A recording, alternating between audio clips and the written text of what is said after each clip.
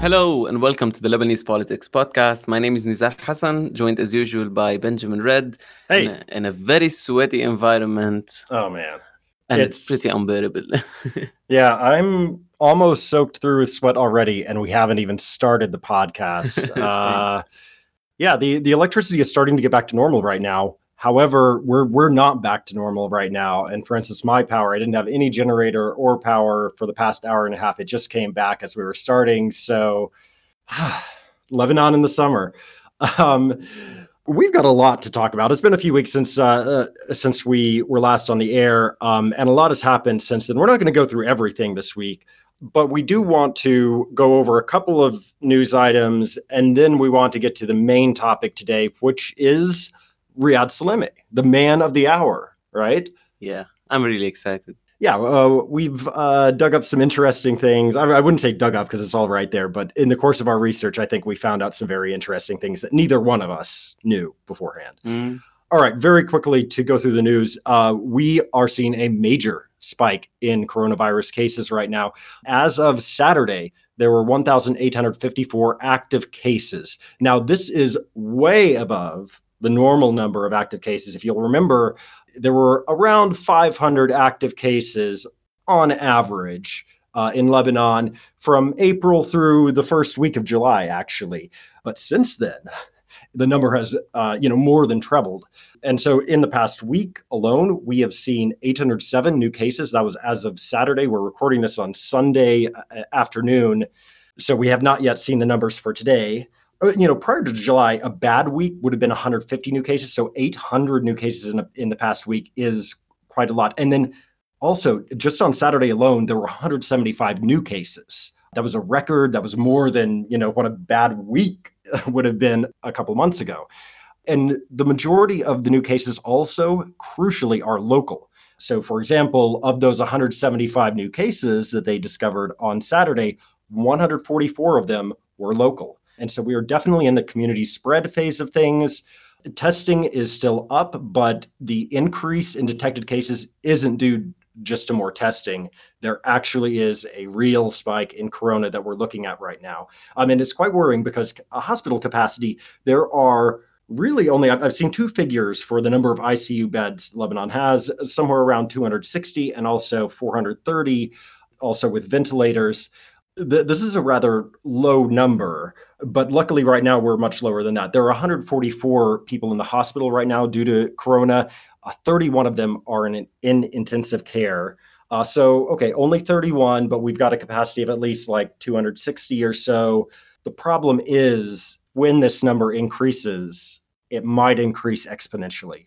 And so the worry is that we could actually, even though the ICU capacity seems a lot larger than our current caseload for intensive cases, it actually could be overwhelmed quite quickly if we see a rapid increase in the number of hospitalizations and in the need for intensive care.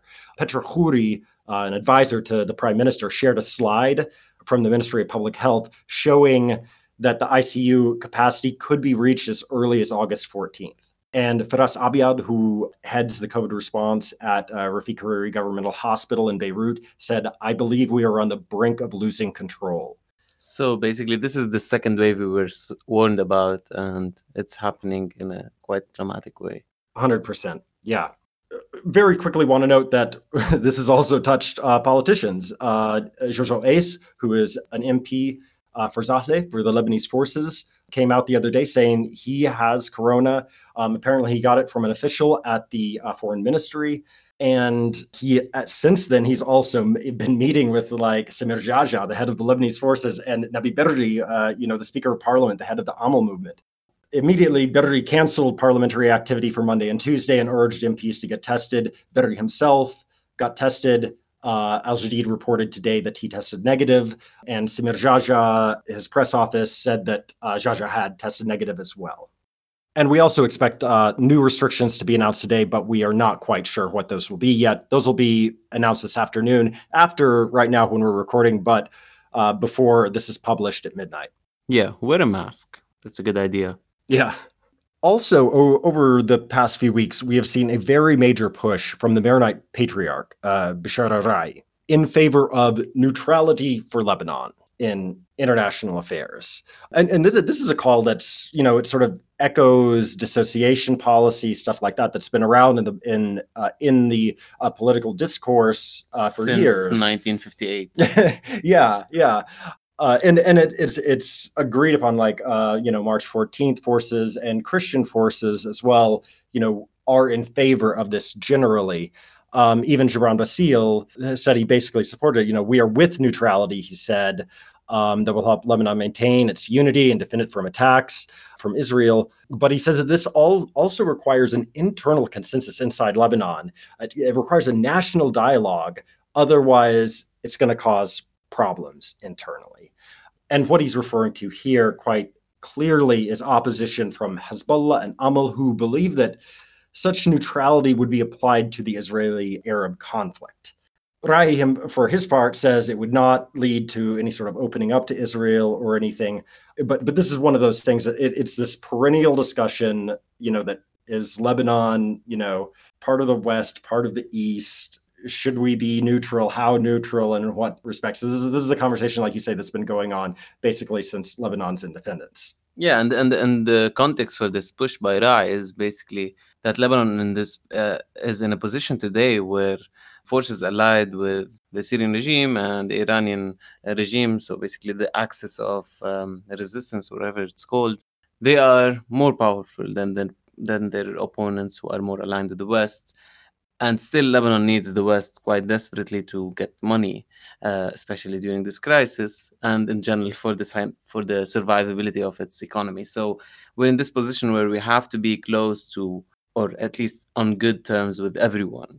And the other way would be literally like a catastrophe if you think about it from a political economy kind of point of view, right? If you just give up on their connections with the West, and no one is in that position anyway. But I think this push is specifically aimed at ensuring that from now on, even if Hezbollah and Syria has a lot of leverage and Lebanese power in the Lebanese government, this doesn't mean that Lebanon kind of aligns with the Axis. Yeah. Very quickly, the lira is still fluctuating. I do not know what the real value of the lira is right now. Do you? Yeah, I mean, the dollar was 7,500 if you're selling dollars yesterday. My friend sold dollars with that much. So, and I bought something that was priced at 7,300. So I think shops are being able to buy some dollars around that rate, just over 7,000. But in other areas outside of Beirut, obviously the prices sometimes lags behind. When it's falling in Beirut, it stays, higher in other places. So, for example, in Saida, it would be around 8,000 or 8,500 in Shuf as well, etc. Yeah, and this has just been fluctuating wildly, and I mean wildly, sort of between 7,500 and 9,000 or so lira to the US dollar over the past few weeks. It seems to me as though, people seem to be following these apps that have zero transparency. We don't know where they're actually getting their figures from. There is a lot of suspicion right now that some of these apps are basically pulling these numbers from like sort of a couple of big exchanges who are then able to manipulate the price based on the money they think that they can make. There's that concern. And then also, like you'll notice, I noticed a couple of weeks ago, after one of the fluctuations, the price had gone down below 9,000 pretty significantly, and then it started to reach back to 9,000. And right when it reached 9,000, I was on one of these Telegram groups where you buy and sell and everything. Right when it reached 9,000, you just saw a massive flood of people who had been holding onto their dollars who were like, I'm willing to sell at 9,000. Mm-hmm. And so part of me thinks that a part of the psychology is still at 9,000, or at least it was a couple of weeks ago. Now I don't really know where it is. I'm not entirely sure where it should be, and I really, really, really wonder about manipulation. And we should always keep in mind two things here. First is that there are very different actors within the black market. You have the big shots who sell tens of thousands of dollars and buy tens of thousands of dollars, and you have the small actors, the emerging young people who just got into the business because it makes sense during this time. and they sell $300-400 or buy $300-400 at the time, and these get influenced by the apps and by the news so much, right?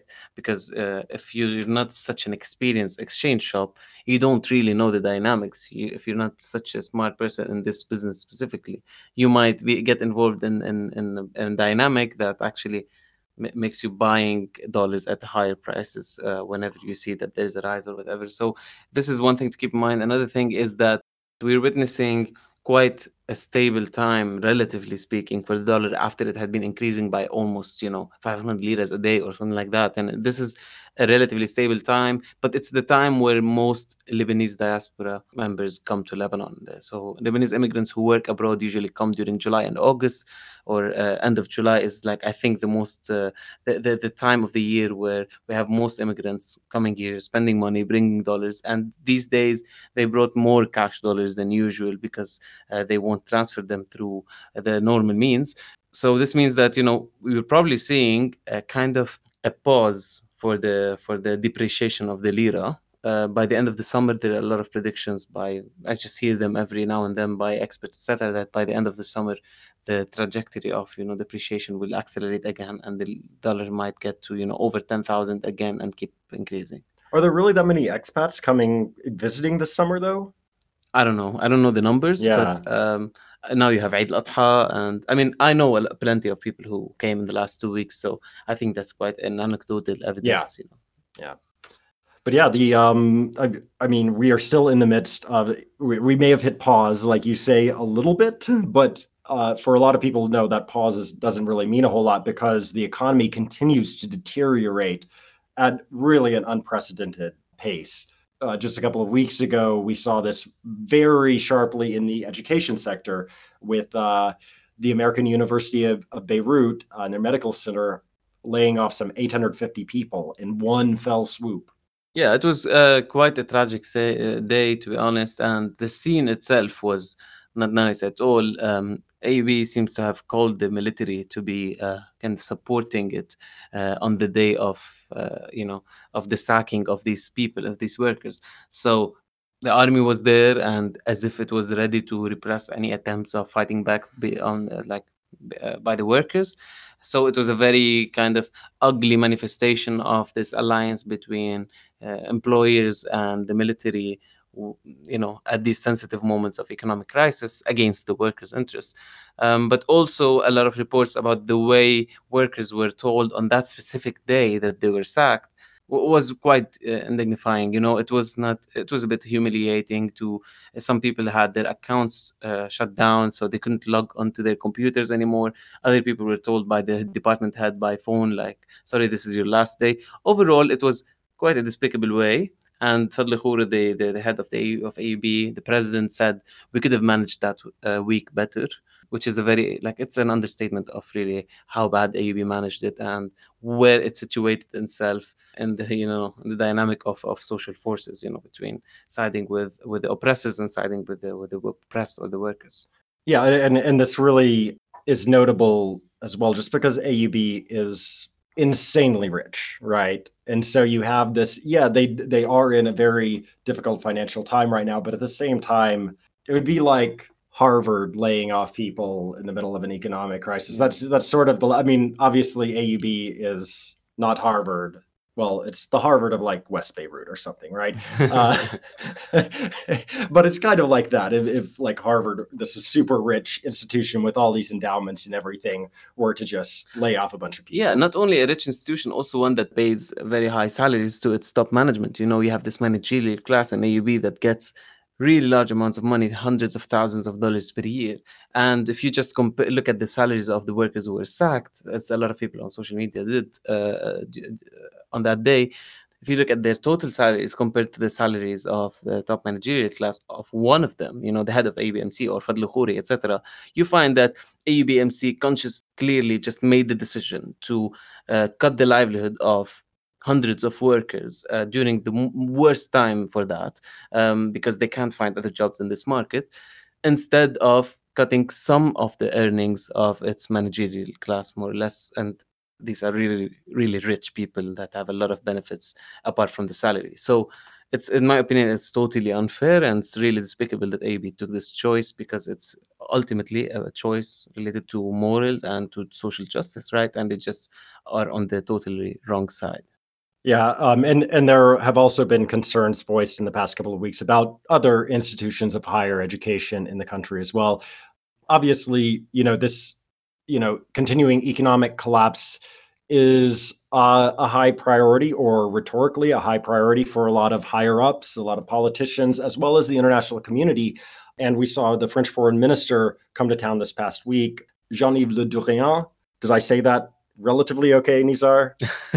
Do you want to say it? No comments. Okay, all right. He was in town this past week, and he said that progress was not encouraging. He said that serious, incredible measures still needed to happen, that they hadn't happened yet, and he pleaded once again, "Help us to help you," which is him repeating something that he had said in Paris a few weeks back. Now, nothing really came of this visit that we know of, other than France did offer some token support for, I believe, private French schools. And Le Drian also claimed that France is working on a comprehensive plan to help Lebanon through this crisis. He said that the IMF help was also essential, but the IMF talks are still stalled. And honestly, they don't look like they will come to fruition. Certainly not anytime soon. Mm-hmm. But yeah, part of this, I think, is France is sort of the prime mover still in Lebanon, at least amongst the Western powers. It would look, gauche for the United States to sort of like step in front, or for the UK, for instance, to step in front. There's a certain deference that they give to France, owing to its, imperial past and the Mandate era here in Lebanon. But certainly France wants to, at very least, appear like they are doing everything that they can to help Lebanon right now, even though nothing's really happening. Yeah. We did have good news, however. There will be a forensic audit, after all. After Ghazi Wazni, the finance minister who is loyal to Nabi Berri, outlawed it, or said, like, no, it will not happen. They seem to have changed their minds. The government picked a firm named Alvarez and Marcel. Hezbollah and Amal ministers cast blank ballots in the cabinet meeting, saying that all the firms had some sort of connection to Israel. It is good, though, that we've gotten this far. For me, though, I still have a lot of questions. Most importantly, will this company get the documents that it needs and the access it needs in order to conduct a full, thorough audit? And then also, what's going to happen with the results? Are we going to get to see any of them as the public or not?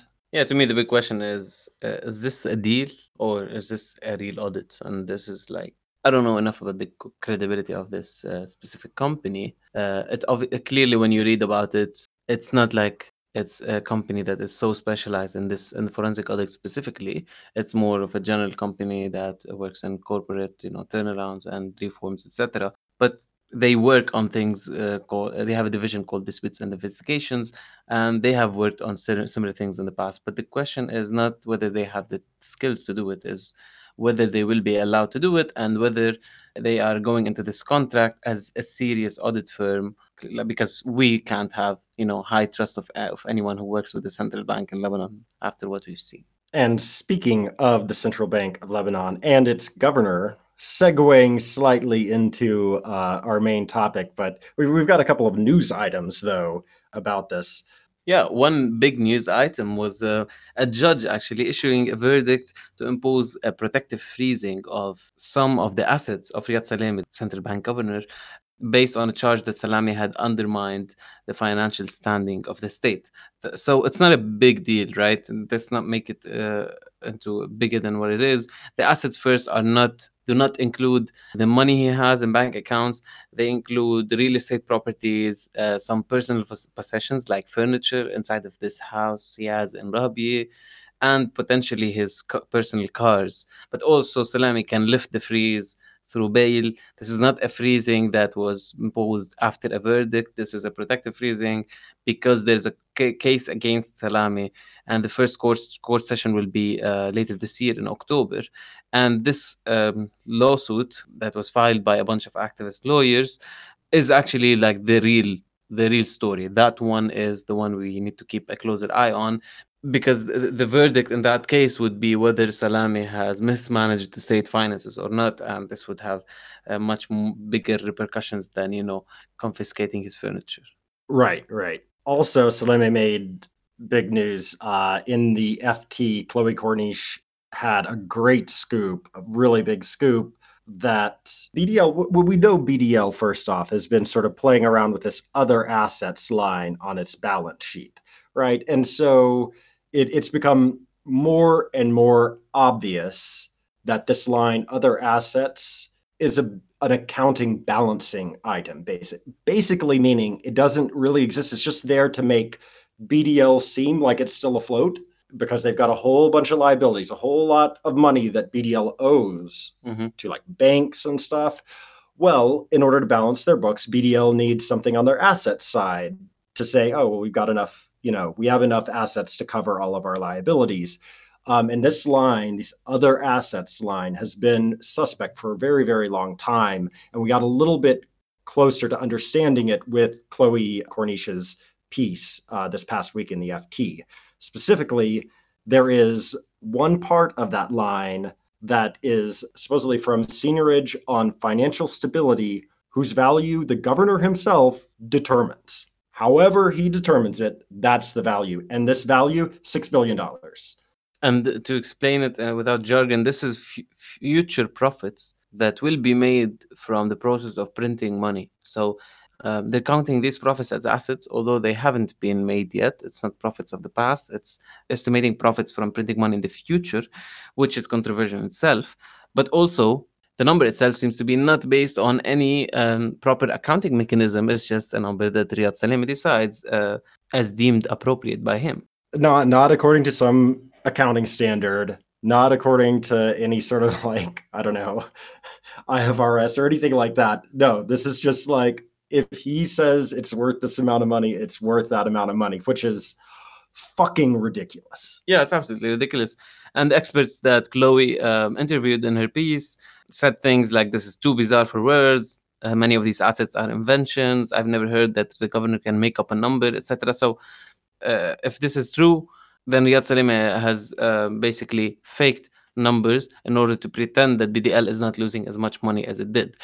Anyway, I guess with this whole story happening of, Riyad Salameh being under scrutiny, the forensic audit, the issue with the boosting assets, the judge's verdict, etc., it's good to take a step back. And this is why I've tried to make this last part of the episode kind of a profile of Riyad Salameh, right? To talk about who this man is and some sides of him that are not so talked about usually. Just the basics first. He's a 70-year-old man. He was born in 1950. His birthday was actually 10 days ago or so. It was on the 17th. So that would be not Friday that just passed, but the Friday before that. Exactly. Happy birthday, Riad. Happy birthday. I'm sure he's listening. Yeah, definitely. Anyway, he comes from a family of businessmen. According to the publicly available information, his father had a hotel in Brumana. He went to this school called Collège Notre Dame of Jamhour, which suffers to a lot of AUB students, I would say, is known for sending French-speaking, obnoxious kids and very posh kids to AUB. Sorry, former colleagues. I'm just, I'm just repeating stereotypes that I've heard. It's not my opinion. Really, it sounds like you had like a bad experience once. Once? Anyway, Riad graduated from Jamhour. He went to AUB where he studied economics, and then he worked for like 20 years at Merrill Lynch, big company that is a division of Bank of America, and it specialized in investment and wealth management. And he worked in the Beirut office and the Paris office of the company. In 1985, he became the vice president of the company. So he was a rising star in the field of managing investments. A vice president, but yeah. Yeah, obviously. So in 1993, having built a good reputation, working with a lot of businessmen, reportedly many rich Arab businessmen and wealthy people. He was contacted by Rafiq Hariri. According to the Lebanese Army magazine profile, which was a very, very favorable profile, it was basically just a piece praising Riyad Salameh and calling him like literally the best man you've ever heard of. A lot of those pieces out there. A lot, incredible amounts of pieces praising Riyad Salameh. We'll talk about that in a second. Anyway, this piece says that Hariri actually called up Salameh, Rafiq Hariri, late prime minister, called up Salameh and told him, would you manage some of my finances? Obviously, Hariri was a very rich guy, and he had known from probably his rich Arab friends that Salameh is a good guy to call for investments. He was very fascinated by him, and then he suggested him to be the next governor of the Lebanese Central Bank. And just one thing for context that I'd like to mention here is that, both Hariri and Salameh kind of grew in parallel to the growth of Arab capital in Gulf countries, right? Hariri was a guy who made all of his wealth, initial wealth, in Saudi Arabia and the Gulf, based on his connections with the royal family. Reportedly, Salameh also arose as a star of investment management by managing rich Arabs' money. So you can say the same about a lot of Lebanese politicians, right? Hassan Faris or Adnan Qassar or Mohammed Safadi, etc. A lot of Lebanese officials and politicians rose after the civil war, had shined as a new bourgeoisie that was really close to Arab Gulf capital. So Salameh went from being one of Rafiq Hariri's personal bankers, basically, to coming to the central bank in August 1993. Now, what had happened when Hariri came to power was it had come on the back of this massive devaluation of the lira that had gone from something like 900 lira to the dollar in 1992 up to almost 3,000, right? This is where that 3,000 number gets bandied around. I've seen like 2,850 at least has been cited. But basically immediately after, they had the elections in 92, there was an agreement to bring in Rafiq Hariri as prime minister. And basically as soon as Hariri came in, that, the lira went back to almost what it was before. And it was as of the end of July, 1993, the lira was at 1729 to the dollar, not too far off of the 1500 that we know today. And so what actually surprised me in going back and looking at this is that I had thought that Riad Salameh was responsible for bringing the lira from like 2850 down to 1500. But then in looking at the timeline again in prep for this show, I realized, oh, no, by the time he got into office, the lira was already pretty close to 1500. And then it just, under his tenure from August 1993 until the lira was fixed, the peg was introduced at the end of 1997, we just saw the lira float down ever so gradually from that 1729 to the 1500 to 1515 band that we had for 20 years. Yep.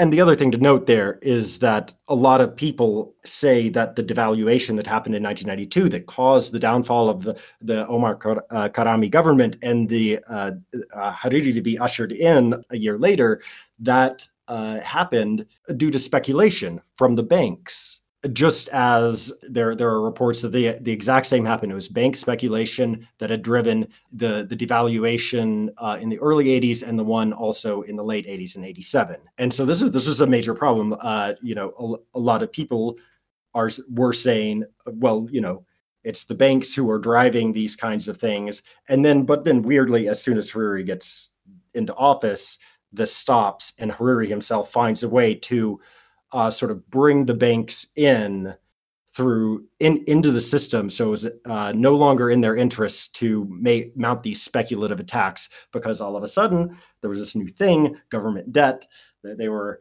heavily invested in. And so they didn't want actually the value of the lira to go down as much.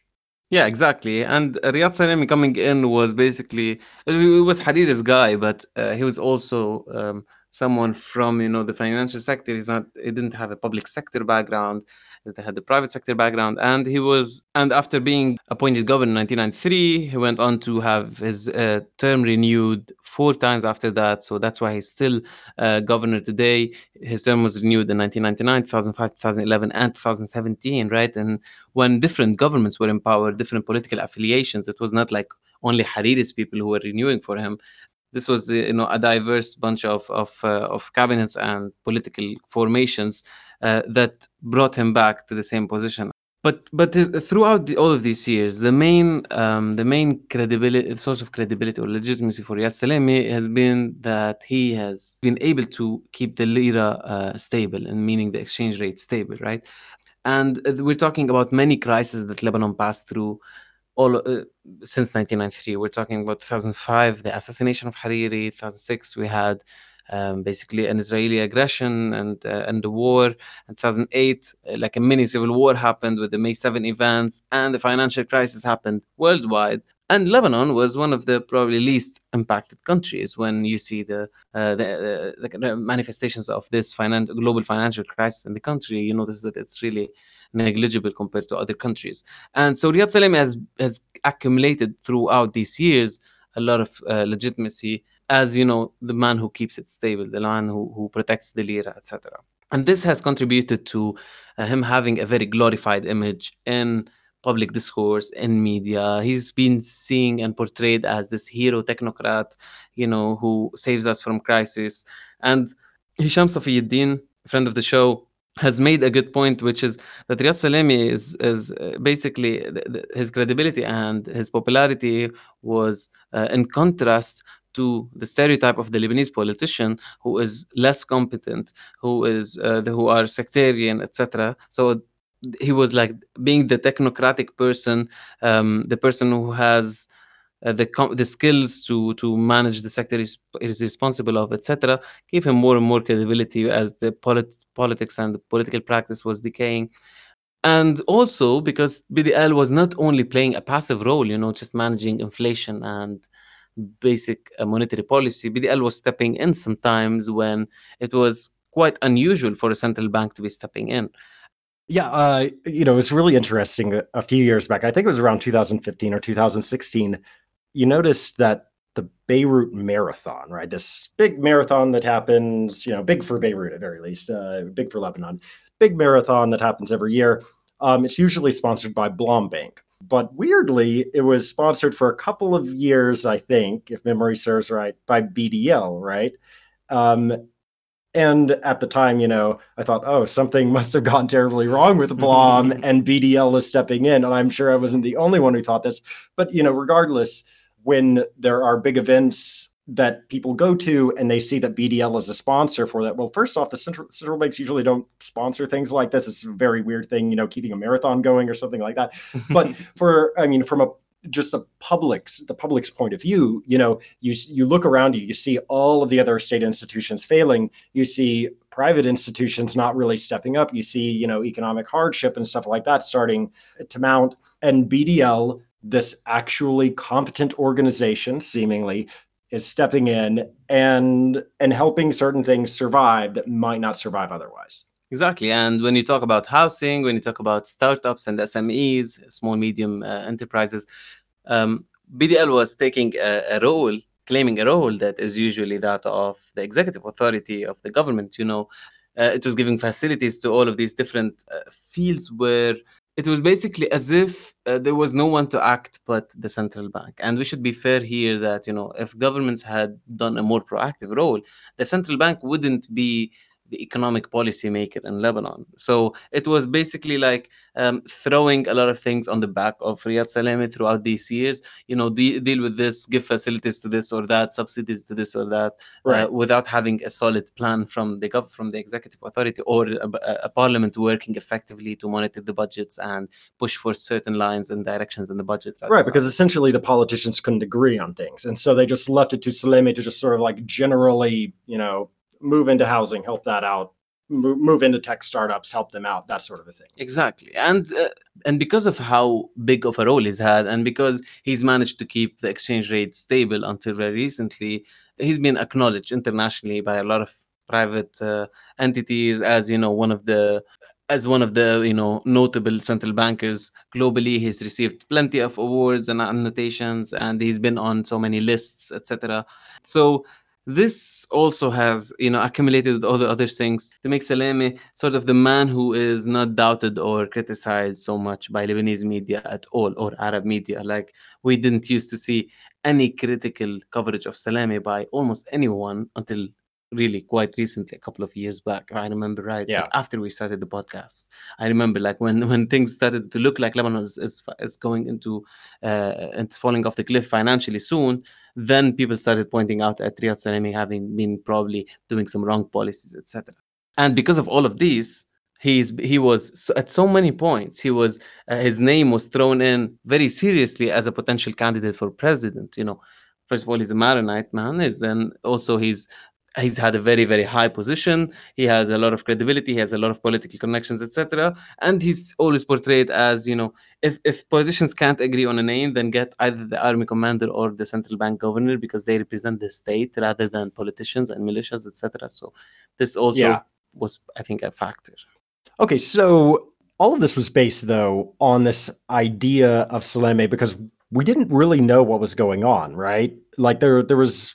It's not like we were present in these meetings where Salameh was making decisions or doing anything. No, he was just like this bureaucrat, this golden bureaucrat who just kept his head down and got the work done, which seemed really, really great. But we did get a peek behind the curtain, so to speak, when WikiLeaks released the U.S. State Department diplomatic cables, right? And there is a treasure trove of information in those, especially, I know probably a lot of people are not huge fans of Jeffrey Feltman, but I have to say his reports are quite detailed, quite precise, well written, and entertaining, and very entertaining. Yeah, he was a very good writer. He's just sarcastic sometimes. Right, and usually what these things, these diplomatic cables are, is just like Feldman would have a meeting with some politician, and this politician would gossip some, tell him what's up, and then he would write up, the details of that meeting. Right? Exactly. So one of the meetings that has one of the greatest, I think, cables available was from a meeting with Jihad Azzour, who is now the IMF regional chief. But back then he was a finance minister, and another minister called Sami Haddad, and another meeting with Mohammed Shattah, who was later assassinated. And Shattah is also a former finance minister. Yeah, exactly. And they are all within the future camp, more or less. And the meeting with Jihad Azzour and Haddad, which Feltman writes about very descriptively, was after Rafiq Hariri had been assassinated, and President Lahoud's extended term was ending. Lahoud, for those who don't know, was a pro-Syrian regime president that had a major political conflict with Rafiq Hariri ahead of Hariri's assassination. Anyway, the meeting was basically a meeting where Haddad and Azzour were telling Feltman, be careful of Riyad Salameh. We shouldn't get Riyad Salameh to be president, because Riyad Salameh's name was going around back then. And they said that he was actually the favorite candidate of the Syrian regime and of Hezbollah. And that's why, the Americans should be wary of allowing him to become president. And it was a very serious candidacy by then, not candidacy, but like it was a very serious potential, according to Feltman. But also in another paragraph, another section, Feltman writes about how Salameh, according to reports that he got, was going to Europe and then disappearing for a few hours or one day, and meanwhile allegedly going to Damascus to meet with the Syrian regime officials, because he didn't want to go straight from Lebanon, because that would be tracked by the Americans and everyone else. So what Feltman was saying is that Riyad Salameh seems to be on very good terms with the Syrian regime, and he's been meeting with them frequently, and that Hezbollah people also speak of him highly, according to the UN special coordinator in Lebanon back then. So the pro Senura, because Senura was like a leader after Rafiq Hariri's assassination. Obviously, he was prime minister, etc. So Senura's people were very wary of bringing in Salameh, specifically because Salameh represented this the guy who potentially would flip after becoming president and become like a Syrian regime tool in Lebanon. And the Americans were also concerned, according to these cables, just based on Salameh's own personal relationships, and they were afraid that they could be used against him by the Syrian regime. Yeah. Exactly. Anyway, you can read the WikiLeaks files for more info. It's really a fun read, so I would recommend it.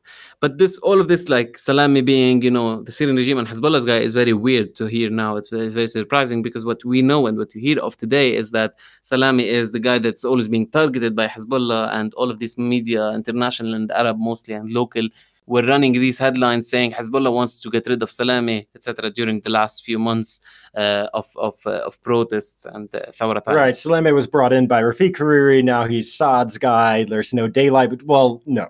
Clearly, the history does not bear this theory out. Definitely not. I mean, if you look at the history, he's the establishment guy. He's not much 14. He's not Hariri's guy specifically only. Salami's last term renewal happened in 2017 under a own presidency and a national unity cabinet, where FPM and its allies controlled, a huge section of the cabinet, and they could have, stopped any decision whatsoever. And they didn't stop the renewal of Salameh. Obviously, there was some political back and forth, but it didn't qualify to actually replacing Salameh by another guy, although he is old and although they had criticized him in the past. When Salameh was targeted with a lot of popular anger, a lot of protests, and public shaming from Diab, basically Hassan Diab, the current PM, March 8 forces did not go ahead and use this ultimate opportunity to kind of replace him with another person, and they although they kind of, as if they leaked some intentions to media and they created this buzz around it, eventually nothing happened, and Birri clearly said, we're not getting rid of Salameh, we're keeping him there. So they held back, at least for now.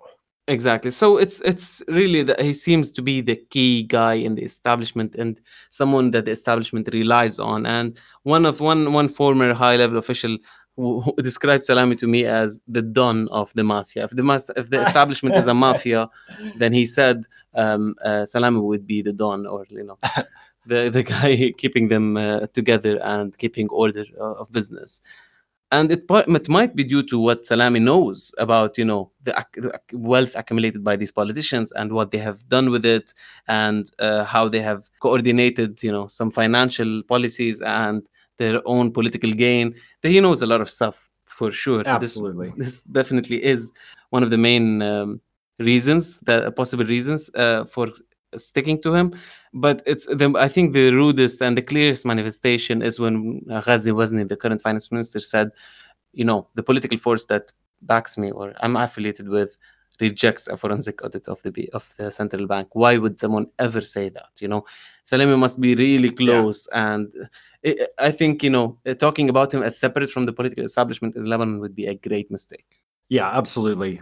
But I think this all connects, back to something that has become taken on increasing importance since the October 17th revolution, and that is this insistence on transparency, greater transparency, and anti-corruption. That the Lebanese people are sick and tired and fed up with a bunch of politicians making deals in back rooms, and that seems to be precisely what Riad Salameh was a part of. Like I mentioned before, he wasn't, he keeps his head down, and like a good bureaucrat should. But on the other hand, we don't see this transparency on all of his decisions and on how he runs things and how he decides things. There hasn't been any of that. And that's quite troubling, especially as we learn more and more of the utter insanity that has been going on at BDL over the past 5 years or so, and maybe longer. Yeah, exactly. I mean, just looking at his performance and his behavior since October 17 gives us an idea of how transparent this man is and his institution, right? Salameh was not at all transparent in terms of the numbers, the foreign exchange numbers. When we needed the most, he was just throwing numbers without substantive support for them. And he was, contradicting what a lot of experts and companies were saying, and he didn't feel the need to actually, be very transparent and very clear, because he had all of these years, he had been, praised and talked about as this hero, a technocrat who doesn't do anything wrong. So it's not surprising that he doesn't understand this shock and this shift suddenly. But anyway, he has been, not accepting any responsibility for bad policies, right? Because Salameh is, the central bank is the entity that legitimized most of the debt that happened in Lebanon, and it's the entity that oversees banks, and it has so Did all much the financial responsibility. engineering. Exactly. So like, so plenty of decisions were literally coming from or passing through Salam's office. Yeah. And he has to claim some responsibility. He didn't. He said, neither for the BDL losses, nor for the behavior of the banks, nor for the accumulated debts on the state. He blamed everything on the politicians and the MPs and the governments, and he didn't want to take any of that, any of the blame, which is, I think, not at all either competent or responsible. At first blush, that sounds very anti-establishment of this establishment figure. Yeah, yeah.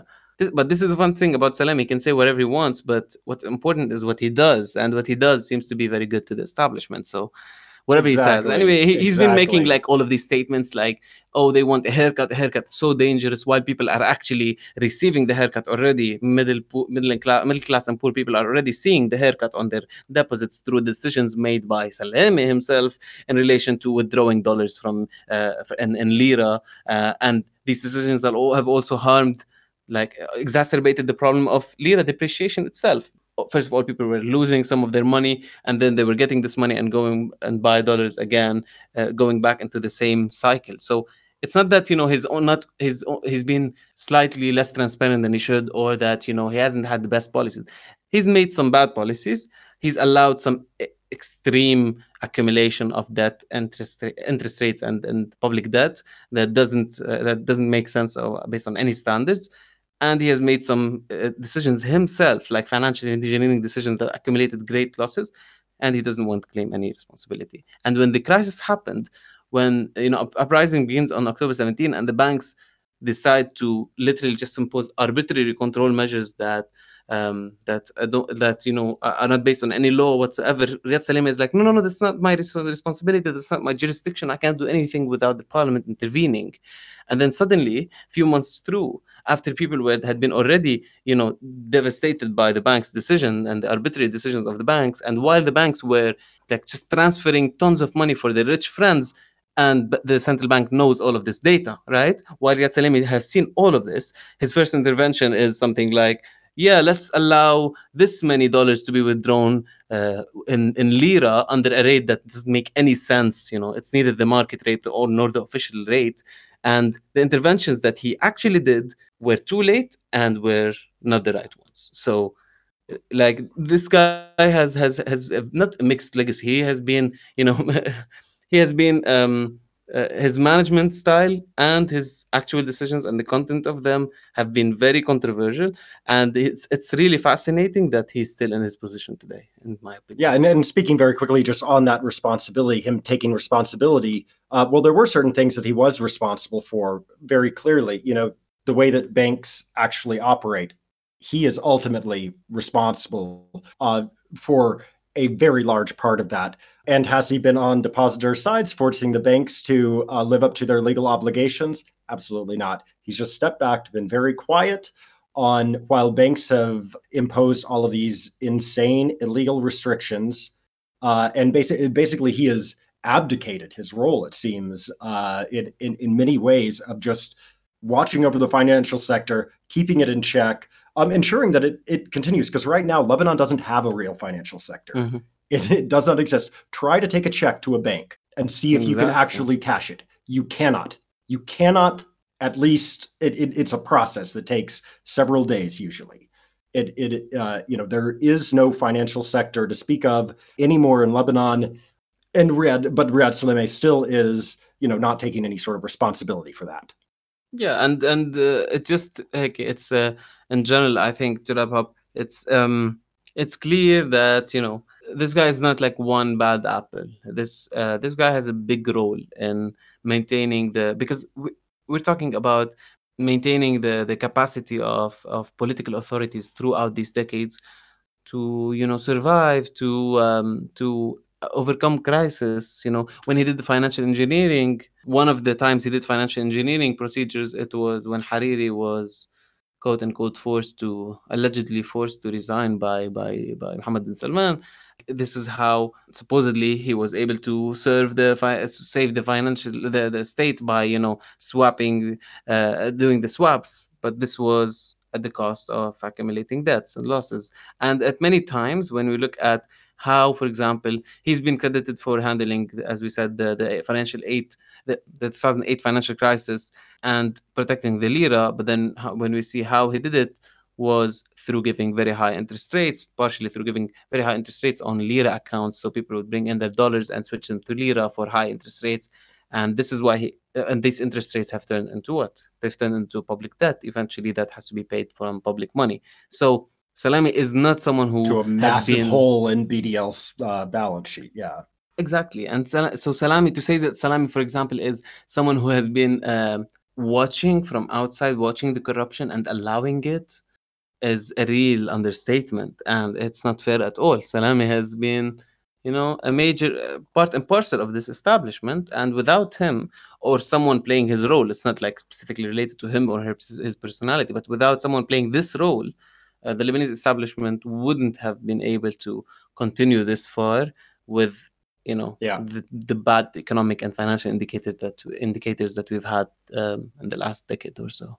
Yeah, I think it's totally unfair to place all the blame on him. Sometimes it seemed a few weeks ago that there was this big debate over like, well, should Riad Salameh go or should Hassan Diab go? Like, who's worse? Who's the real problem? And it's kind of like, no, the problem is more complicated than that. And all of these people, especially the ones who've been around for a really long time, do have some responsibility in all of this.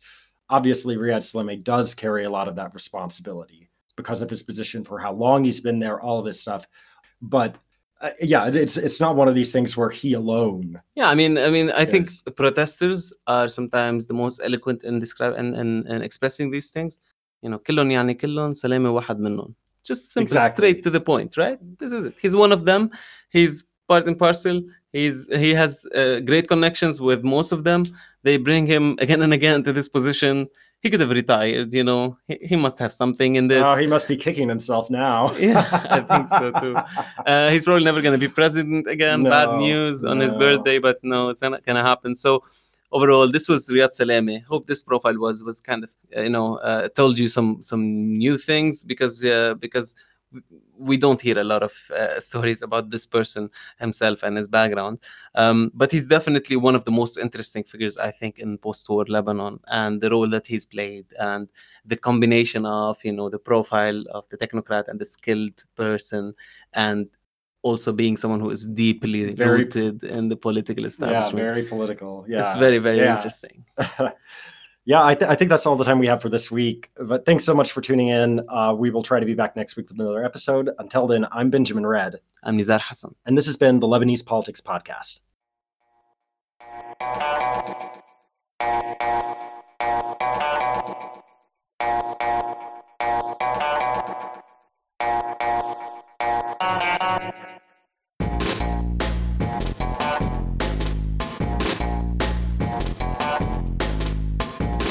Lebanese Politics Podcast is brought to you by myself, Nizar Hassan, Benjamin Riad, produced behind the scenes by Susan Wilson, and the music is by Omar El Fil.